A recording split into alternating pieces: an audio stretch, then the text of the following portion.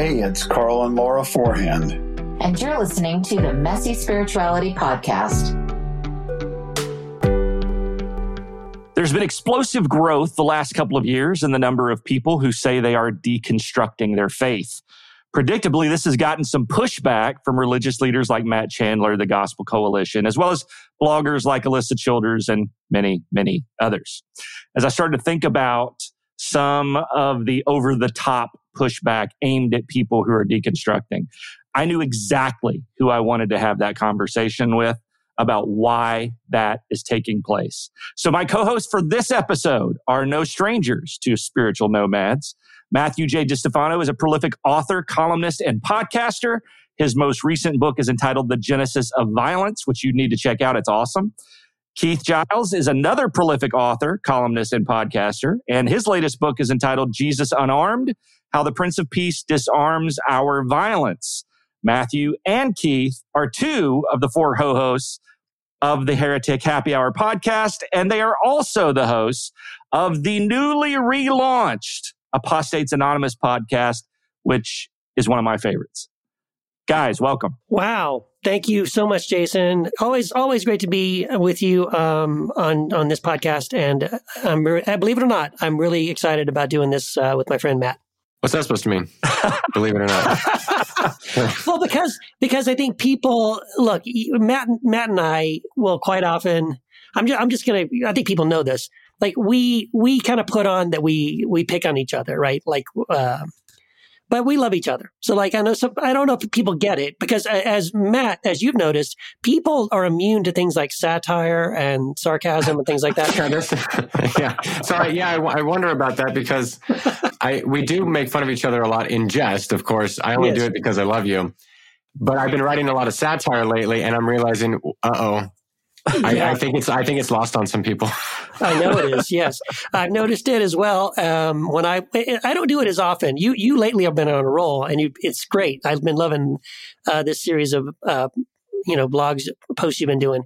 But at the times that I have done satire, I've gotten the exact same thing. I've had people get angry at me and literally like unfriend me because they thought I was serious, and I was like, "It's a joke." I can't believe I have to tell you it's a joke, but.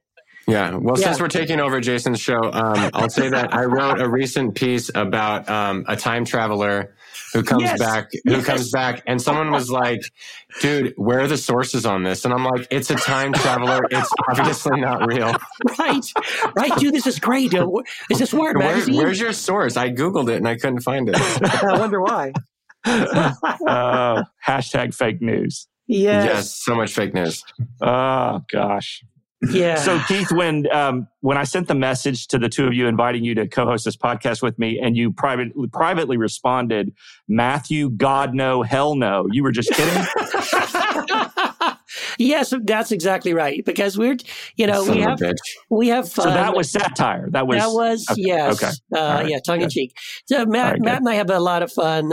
Like if I ever post anything about my books, how well they're doing on Amazon, Matt will post a little like a gif of an eye roll or something, or who cares. Or like if he posts, hey, my books are 99 cents on Kindle, I'll say worth every penny. It's a joke. It's just it's really just a brilliant marketing scheme because people are attracted to drama, and if you can create it out of nothing, then you can drive book sales. It hasn't worked for us, but we're still trying. Yes, that's right. We believe it. We believe in the system. Somehow it's going to work eventually. We just got to keep doing it. Yes. Well, consistency is the key. Yes. So that's what they say. Well, I know you guys won't give up. All right. So honest to God, first thing I thought of when I heard Matt Chandler talk about deconstruction being the sexy thing of the moment, kind of the it movement, I was like, wow, he's obviously seen Matt Distefano's ab pics on Instagram. You're goddamn right he has. David, thirst trap right there. Yeah, I mean, that's exactly what I thought when I heard Matt Chandler say that. I thought, well, you know what, he's not completely wrong because we are pretty sexy. So yeah, every dang one of us. That's absolutely right. We're all pretty sexy. So why in the world are religious leaders having such a strong reaction to the deconstruction movement? Oh, great one. Well, my guess is that it's because it's all of a sudden they realize it's not going to go away. way. It's not just a handful of people here and there. They're probably now starting, like, if they're pastoring a church, they're actually seeing numbers drop off. Now suddenly they're realizing this is real and it's not going away, and they don't know what to do about it. And the funny thing is, they don't realize that they're the cause of it. Like, the reason why people are leaving is pretty much because of them. And I think that's why well, for one, they don't understand it. And that's why then they demonize it and say it's sexy, or they say, oh man, it was the Gospel Coalition. I forget, Joshua Harris said something about the fact that we do it for street cred, as if like it's like the cool hip thing to do. And I mean, goodness, maybe there's one person who's done that, but most of us have like been through the mud.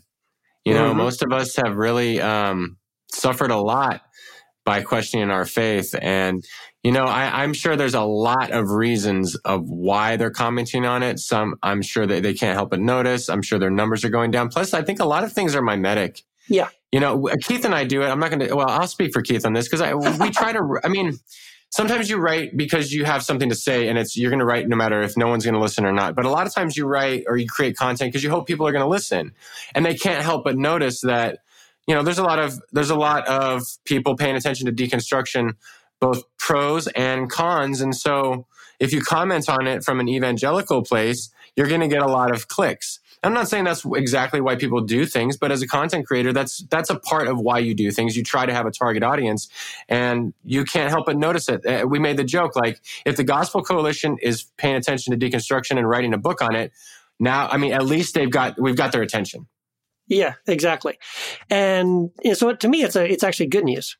Oh, yeah, absolutely. The old line in the church used to be, Satan doesn't pay attention to somebody who's not effective, right? There you go. He's not going to waste his weapons on somebody who's not doing something. And so, it seems like we've obviously caught their attention, or this movement that we're all a part of has caught their attention. But one of the things that I always want to do when I hear criticism, and that's what this feels like to me, because I feel like these are our people, right? This is the community that we're a part of, that they're attacking. Yeah. First thing I always want to ask at criticism is there any truth to it? Have you heard any of the pushback that rings true to you? That's tough, because I'm sure there's some of it, but it misses the mark like 90% of the time, that it's hard to, I'm sure there are progressives, or there's people who are deconstructing who do fall into the stereotypes they're creating. But most of the time, as we discuss in a recent podcast we did, like it seems to be nothing more than a straw man, or it's at least the lowest hanging fruit. Mm-hmm. Like, oh, I might know someone who deconstructed, they did it for this reason, and it was a stupid reason. And then they gravitate to that and kind of create this narrative that isn't true for 99% of us. Yeah, it's tough, because I guess most of what I hear is just so inaccurate. It's, like Alyssa Childers is like the worst one, or Mike Winger or Sean McDowell. Like, it just frustrates me, because they come across, they present themselves like, hey, everybody, I just want to tell you what's going on, and I'm being objective, and here's what's really happening. And then they will just make these wide sweeping statements that are like, no, not even close to true. And it's frustrating to me that you won't even attempt to try to figure out what's really going on and what people really think, and why people are really asking these questions or rejecting this theology or whatever. So, I guess like you're saying, Matt, like maybe one or two things. Like I saw a meme the other day, or something along the lines of like, no, I didn't abandon my faith so I could have sex and do drugs and drink alcohol. I have sex and do drugs and drink alcohol, but that's not why I left. And so you know what I mean? They were doing all that in the church. They were just hiding it then. They were just hiding it. Yeah. That's exactly right. So, yeah, I guess, yeah, again, like I talk to so many people who are deconstructing, and when I hear their reasons for deconstructing, it's like those people resonate with me. Those people, they know it's because, they were tired of being afraid of God, or, just having these things that didn't make sense, and trying to find out the truth, and, trying to understand how, these things make sense. And so, they rejected this theology and these different beliefs for very good reasons, and usually for scriptural reasons. Like a lot of them, they're actually getting more clarity on what the scriptures really say. They're actually, they're moving closer to a connection with like a Jesus, that acts and sounds and behaves much more like the one we see in the Gospels and less like the one that, carries a shotgun and wears a MAGA hat or whatever. All right. So on the off chance that you two accidentally get invited to speak to the Gospel Coalition annual conference. Oh, thank you, God. Then the end of the world is upon us. This is where there'll be an actual crucifixion. Yeah. What do you want these leaders to understand about the people that you know who are evolving spiritually? That they really don't seem to know us. Yeah. We can talk doctrine, we can talk the Bible, we can talk all these sort of things. But at the end of the day, you need to get to know people and know where they're coming from before you can say anything about what they're doing, what you think they're doing. It's like the people who aren't LGBTQ affirming and they might know like one gay person, but they've never really gotten to know people who are without any sort of baggage or anything. Like they're not bringing any sort of, what's the word I'm looking for? Agenda to the friendship. Yeah. So it's the same sort of thing. Like I rarely see, if I've ever seen, I think I maybe saw one video with Sean McDowell where he spoke with a deconstructing or progressive Christian. Yeah. Most of the time they speak about us, but not to us. Yes. And I say that if you want to get to know what's going on, you need to get to know us. Yeah, I totally agree with that. I think that's exactly right. Yeah, I mean, I think, specifically what I wish they knew about people who are deconstructing, I guess would be kind of like what I said a second ago. Like, it was when I first started that Square One group, and I had people going through the group. It was funny because there were several times people would say, I remember one guy specifically, his name was Mike, and he was saying, he's deconstructing his faith, but his wife loves the church that they were going to and wasn't deconstructing, wasn't having the same kind of doubts. And his oldest son, who was like in his 20s, also, loved the church and had a real strong faith, evangelical kind of Calvinist Reformed faith. And Mike's biggest concern was, he says, I don't want my kid, I don't want my wife to go through the pain that I've gone through deconstructing. And so it was like, I just thought it was so fascinating and so beautiful. Like his first concern wasn't, I need to convince them that I'm right and show them that they're wrong. It was more like, man, this deconstruction thing is so painful. It hurts so much. It's caused so much anxiety and pain in my own life. Like I wouldn't want my kid to go through this. So he was like wanting to protect his son from going through the same kind of doubts he was having. And I just thought that was really beautiful. Like that's not at all what I think someone from the Gospel Coalition could understand, because they tend to demonize people deconstructing. They see them as people that just want to tear it all down and ruin it for everybody else or whatever. And and I think a lot of people who are going through it, it's so painful for them that they don't want necessarily the people that they love to go through the same kind of painful process, because for them it's been so painful. It feels like 90% of the people that I talk to who are evolving spiritually, their views have changed over the years, and some in dramatic ways that has cost them relationships with other people because they were pushed out of the circles that they were comfortable in. That's right. They didn't choose this. No. And so that's the thing that I wish these leaders could understand is the vast majority of the people in this community did not choose this. This is not something that they just thought, well, hey, on Friday, I'm going to start deconstructing my faith, and they scribbled it into their little planner. Yeah. No, nobody does that. I mean, I get asked all the time, well, how did you start your deconstruction? The damn house burned down around me. Yeah, in the most ironic ways, it's very Calvinist. Like it's election. Yeah. Right. Yeah. Yeah. But that's a great point, Jason. Like that's sort of like the, tell me you don't understand deconstruction without saying you don't understand deconstruction. And that's probably the number one thing. It's like whenever they do these videos or write these blog posts that say, now before you deconstruct, listen to this. Like what do you mean before I deconstruct? Like I could just decide, oh, today I'm going to deconstruct. Like, no, most of us are like, I'm already into the second or third domino that's already fallen before I even processed that I was questioning the first one. It was like, I started questioning, inerrancy of scripture, and then that led to the doctrine of eternal torment, and then that led to doubting penal substitution. And the next thing I know, I'm like wondering, what is it, what about the end times? And like, it's just like boom, boom, boom, boom, boom. And that's why so many people, like, I get questions all the time from people who are going through deconstruction. And one of the questions they'll ask me is, when does it end? Because they feel out of control. They feel like it's happening to them. They don't feel like they're the ones doing it. It's sort of like, it is a slippery slope in the sense of like, I took a step over here and like, next thing I know, I'm flying down the hill and I don't know how to make it quit, how to make it stop. So yeah, it's not at all something that you're in control of when it's happening to you. And like you said, it's certainly nothing that you would say, I think I'm going to deconstruct today. Why don't I just do that? Well, and to hear these people criticizing deconstruction while holding up Paul as the bastion of faith, there's an irony about that. I mean, you see deconstruction happening throughout the entire written account in the New Testament of the journey of Paul, right? I mean, he starts off talking about he's just as good as any other apostle, and don't tell him he's not. Yeah. And then he's the least of the apostles, and before it's over, he's the king of sinners, or at least in the writings that we have.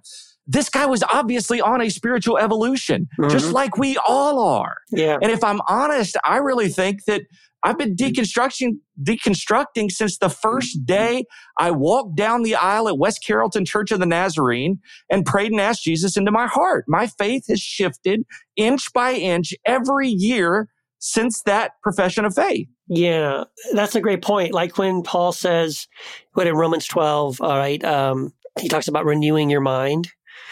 And it's like, how can you possibly renew your mind if you never allow anyone to question, or if you don't even question your own assumptions and beliefs, right? Even the idea, like the first thing that Jesus says in the Sermon on the Mount, right? He kicks off his entire ministry by saying what? Metanoia. Think again, think differently, right? Challenge the way you think. So to me, the entire Christian process is metanoia. It is a constant questioning and, reframing and reconsidering. And I think that's actually, you're right. I think that's the way it should be. And that's why in many ways, I kind of feel like this whole deconstruction movement is, for lack of a better term, it's kind of like a spirit-led revival. I feel like if, God is saying, tear down all this man-made crap. And if people really want God, they don't, these other things, or if anything, are keeping them from an experience of God that's real and vibrant and helpful and healthy and all that. So that's just my opinion. Well, and it's also a great irony that, evangelicals will always pray for a great revival and a great awakening. And I'm not going to go so far as to say that's what this is, but I will go so far as to say if it happened, they would be the last to recognize it. Yeah, I totally agree. Yeah, I remember hearing a leader of the Church of God, the Cleveland, Tennessee Church of God, not the Anderson, Indiana Church of God. Oh, yeah, thank you. Just in case you're wondering. Thanks for clarifying. I was wondering about that. I know you were wondering, Matt. I remember him saying years ago that so often the greatest critics of the next move of God were the leaders of the last move of God. That is exactly right. That's exactly right. I thought that was very self-aware because he himself had been a leader of a major revival in Pentecostalism. So this reminds me of a meme I just saw. It's where Ricky Bobby is praying, in Talladega Nights, It says, Lord, send revival, bring us back to Jesus. And then Christians start deconstructing things that aren't like Jesus, talking about love, learning church history, questioning traditions, studying context and the intent of scripture writers, etc. No, Lord, not like that. Because it's like, yes, this is exactly what's happening. People are involved in a spiritual renewal. We don't call it that. Maybe we should. I mean, part of it maybe is the name, right? Because we call it deconstruction. People have made a big deal about the terminology. Deconstruction's the wrong way. I don't like that term, whatever.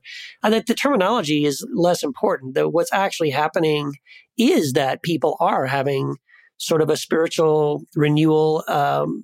They're going through this incredible process of questioning things and throwing out things that are toxic and embracing things that are more loving and more beautiful and more Christ-like. And so, I think more of that. We need more of that. And here's the thing. It's not like anybody can stop it.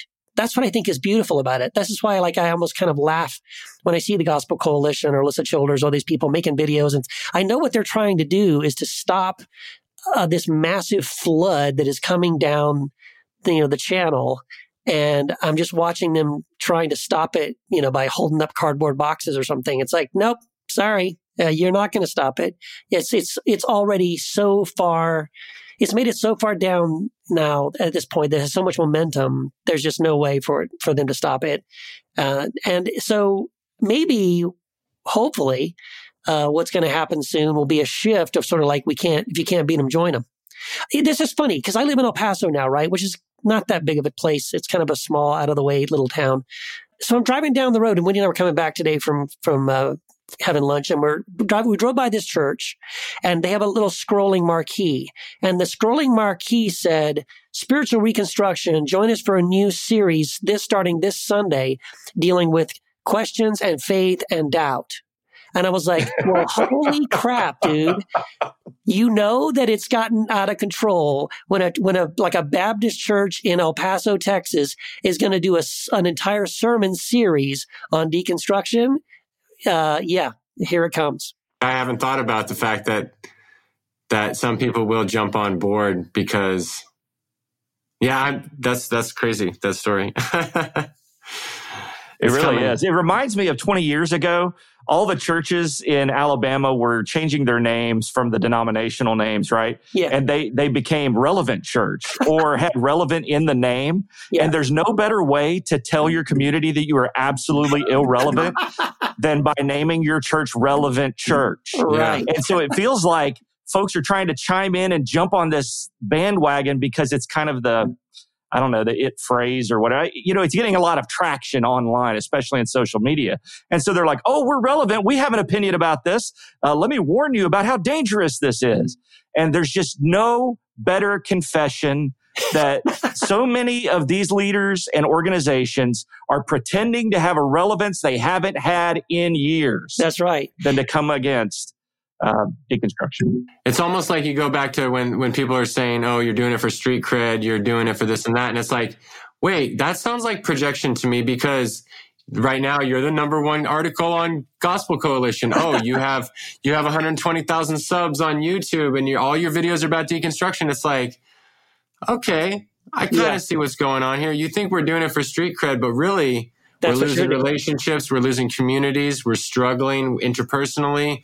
We're dealing with our demons.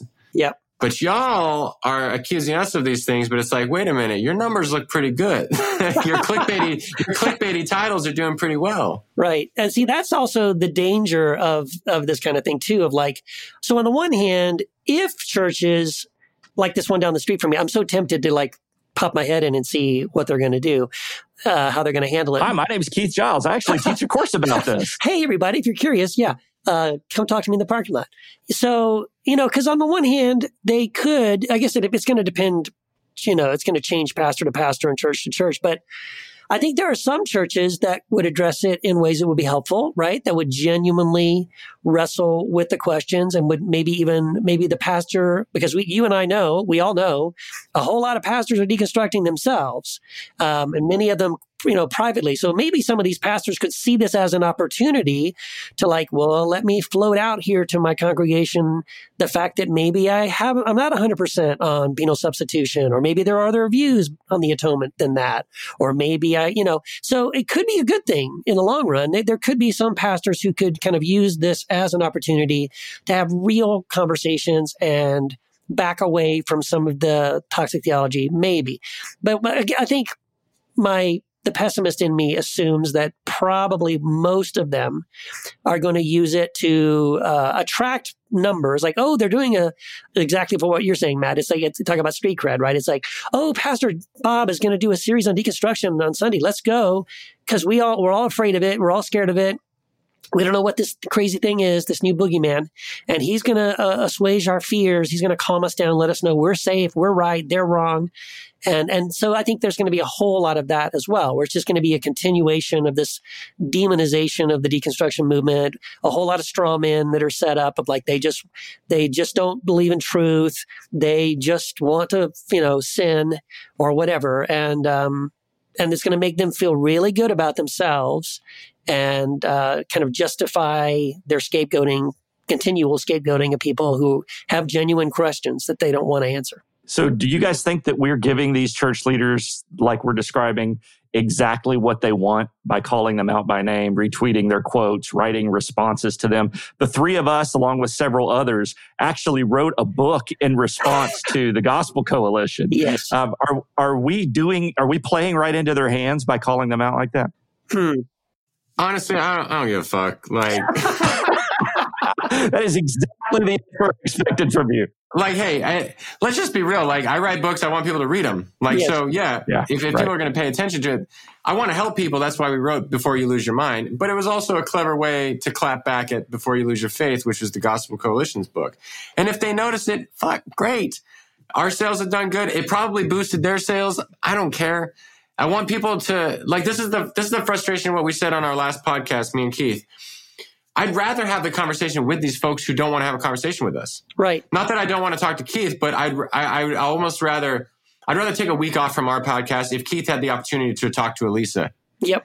And be like, go for it, dude. Like, this is an opportunity to have the actual conversation. So if other people notice it, I think like it's not that we're trying to do apologetics for deconstruction. But we want it to be at least presented fairly so people can wrestle with it themselves rather than hear the straw men that they perpetually say they're not creating. Yes, exactly.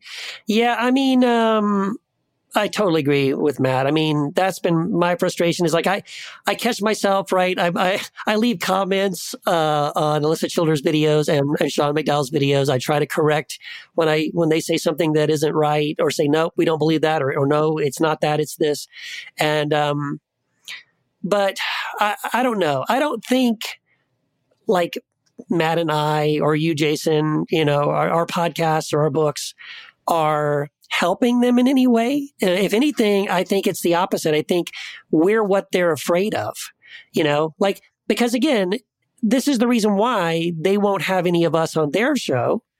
Because again, I would be totally happy to have any of them on our podcast. I've invited Sean McDowell, by the way. I invited him to be a guest on the Heretic Happy Hour podcast, and he turned me down flat. You did not run that by us. Well, I was going to ask him first, and if he said yes, then I was going to come to you. But no, don't worry about it. He said absolutely not. And so you got to ask though, why? See, like Matt said, this is the thing. Why won't they talk to us? We would totally love to talk to them. We would have any and all of them on our podcast because none of us are afraid on the progressive deconstruction side. We're not afraid that, oh my gosh, what if one of our listeners or a bunch of our listeners, right, on Heretic Happy Hour, let's say, what if they heard Sean McDowell or Mike Winger or Alyssa Childers and they said, oh my gosh, he makes so much sense. I'm going to become now an evangelical, or I'm going to become like a fundamentalist.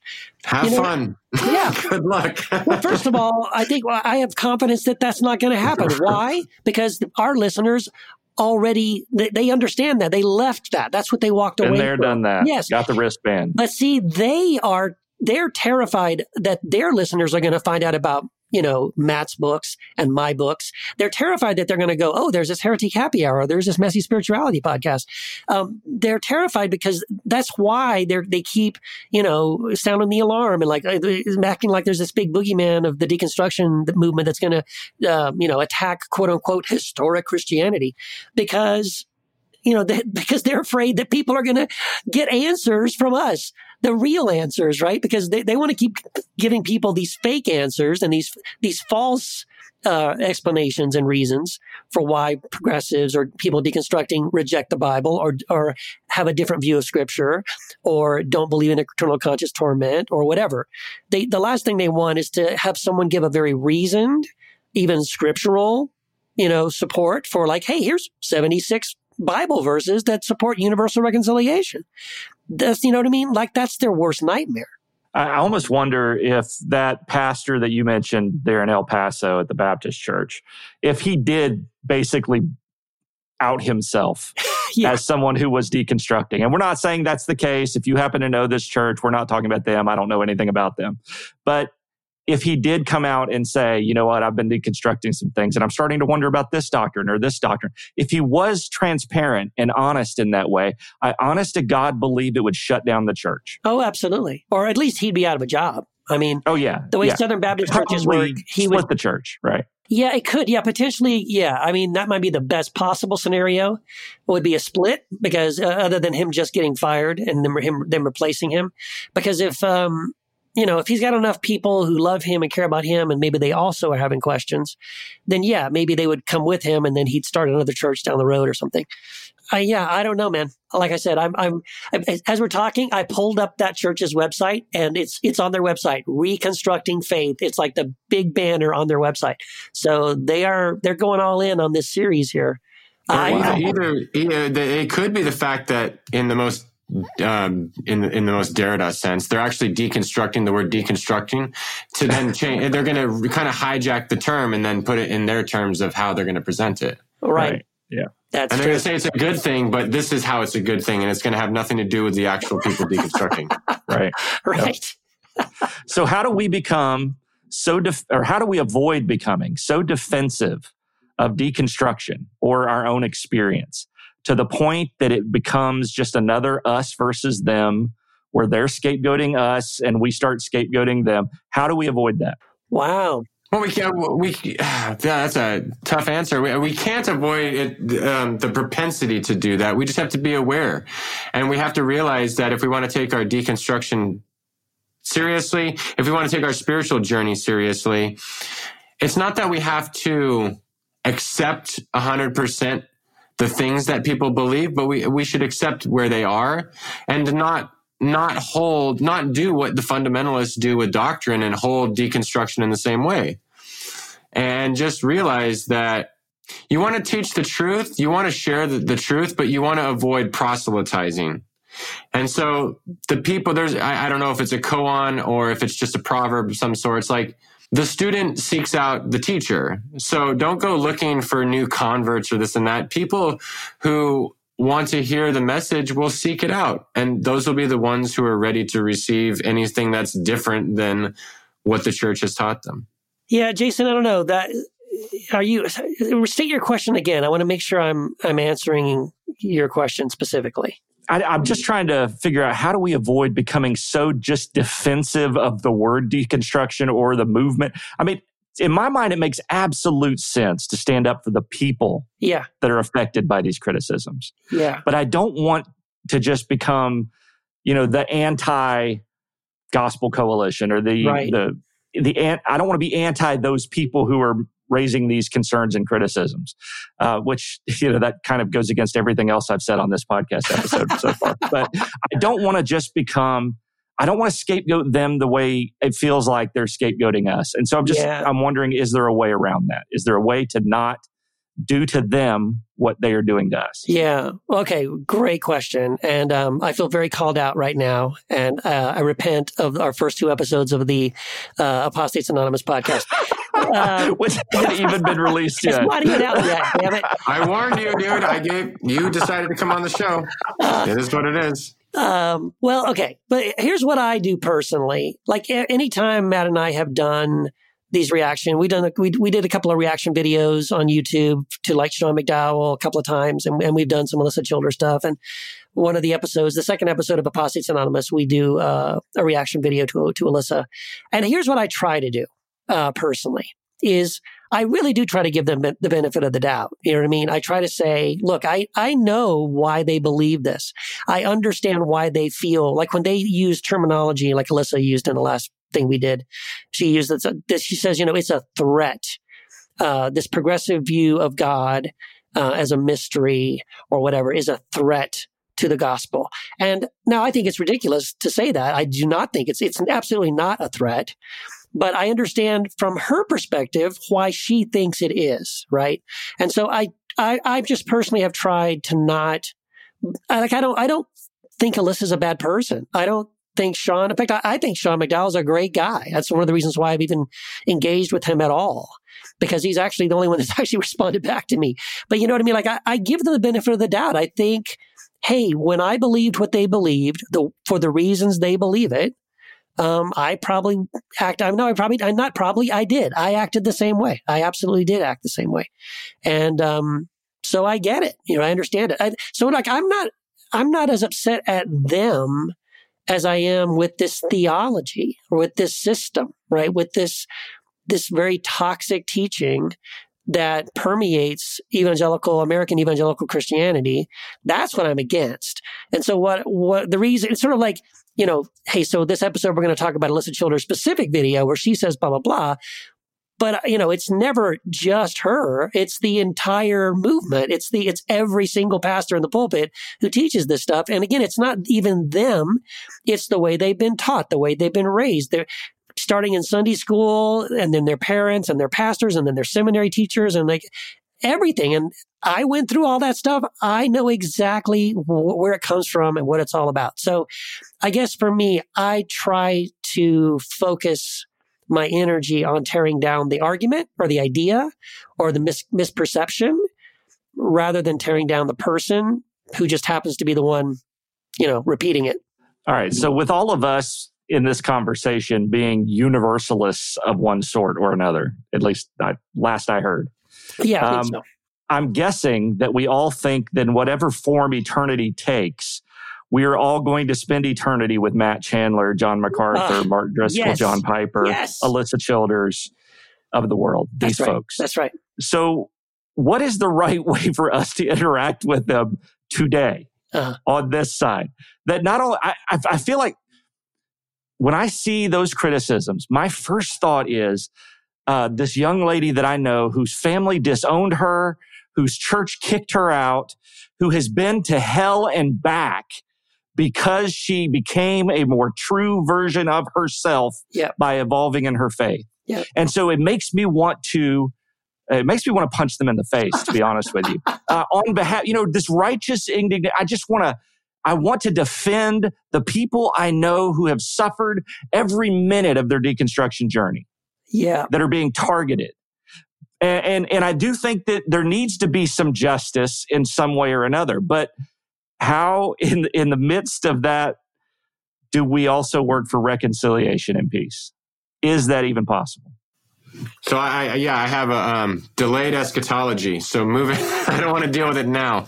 No, I mean, like, healthy boundaries are important. Like, yeah, you want to smack them around a bit. You want to take them to task, either to their face or online, if that's all you're allowed to do or able to do. But at the end of the day, like, that's not going to benefit anything. Like,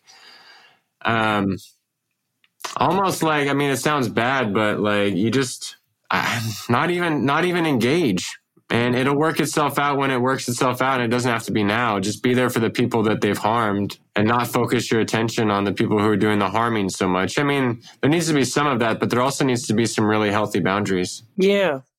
Yeah, I agree. I mean, that's the way you phrase that question, Jason, is beautiful, because it is true. You know, I believe the day is going to come that all those people, John MacArthur, John Piper, Alyssa Childers, all of them, they're going to, you know, wake up one day. they're going to pass from this life. They're going to stand before Christ. They're going to realize, oh my gosh, God is better than I thought God was. God is more loving, more compassionate, more giving, more forgiving. God was really serious that he was going to transform everyone, you know, make all things new. And I think they're going to be overwhelmed with incredible sadness and disappointment and like, damn, I can't believe I spent so much of my energy and time playing these us and them games and marginalizing so many people in the church. Like, they're just going to feel like crap. You know what I mean? At least for a little bit. But then they're going to be redeemed and restored. And they're going to be like, oh my gosh, I'm so glad I was wrong. So, you know, maybe in some ways keeping that in the back of your mind when you are trying to deal with those people and those things they're saying could help a little bit in the way you approach them, is because you recognize that, well, I think that God is better than you think God is. And I can't wait for the day that you realize that, because then it won't be like an "I told you so," right? Right? It'll be for like a little bit it will. Except for Matt over there in the corner of heaven. Right? It'll be more thumbing my nose at them. F you, Piper. But see, here's the thing. Even that part, that part in me right now that would want to behave that way is also something that would be redeemed and restored from me. Like, that part of me would be transformed. So by the time that happened, I wouldn't want to do that. I would just be so thrilled that they got it and that we were all there together.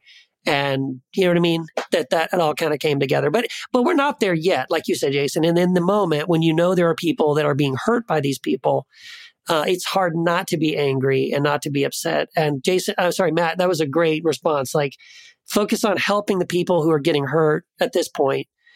Because the chances of us, the things that we're doing, like the things Matt and I are trying to do on our podcast and things like that. Yeah, it's in lieu of having a direct conversation with these people, because we know we probably won't get to have a direct conversation with those people. And even if we ever did have a direct conversation with those people, it's the same thing like when I do debates with people online. I know there's like 0% chance that I'm going to change the mind of that person I'm debating on whatever that topic is. But it's not about that. It's about, I want to talk to behind them, all the people behind them, all the people that listen to them. I want to be able to say to their followers the things that Alyssa will never say to them, like, hey, did you know that historic Christianity didn't begin in the 1500s? Did you know that, the church for the first 400 years embraced universal reconciliation? Like, that's what I want to say. That's what I want to talk to. So even when we do engage these topics and try to engage with these people, it's not about changing their minds in this time, in this moment. It's really more about talking to the people that listen to them or that follow them, who might also be having questions and kind of just want answers that they're not going to get from any of them. Yeah, I just keep reminding myself that while their platforms are so much bigger than I ever thought about in Christian ministry, these guys are exactly where I was 5 or 10 years ago. That's right. They are exactly where I was. I believed everything that they're defending, and it's crumbling all around them. And so I know that in the end, people are going to evolve in their faith. That's just, they're people sitting in their pews are evolving in their faith as we speak. And so I have no concern about, they're going to stamp out this movement. I don't even care about a movement. I care about the people involved. And so I just try to remind myself, I've been there. And so much of what I get mad at in them is because I'm really, really feeling ashamed of the way I was. Then, so. That's right. There's a part of it too, like forgiving yourself for all the things that when you believed it, and the people that you said those things to and taught those things the same way. Yeah, that's part of it. And it's a good reminder. I like what you said, Jason. It just makes me think, like, the people. It's a system. And there's always going to be people who want to defend the system. And the people we've mentioned today and on our shows, me and Keith's, they're just the people who happen to be a part of that system that want to defend it. So there's always going to be that. And we just have to become people that don't need to defend our system. Just, if you have a good argument, put the argument forth. And if someone doesn't like it, that's okay. They're not ready to accept it. And forever's a long time, and maybe they will be. Very good. Guys, thank you so much for joining me for this conversation. I've really, really loved having this conversation with both of you.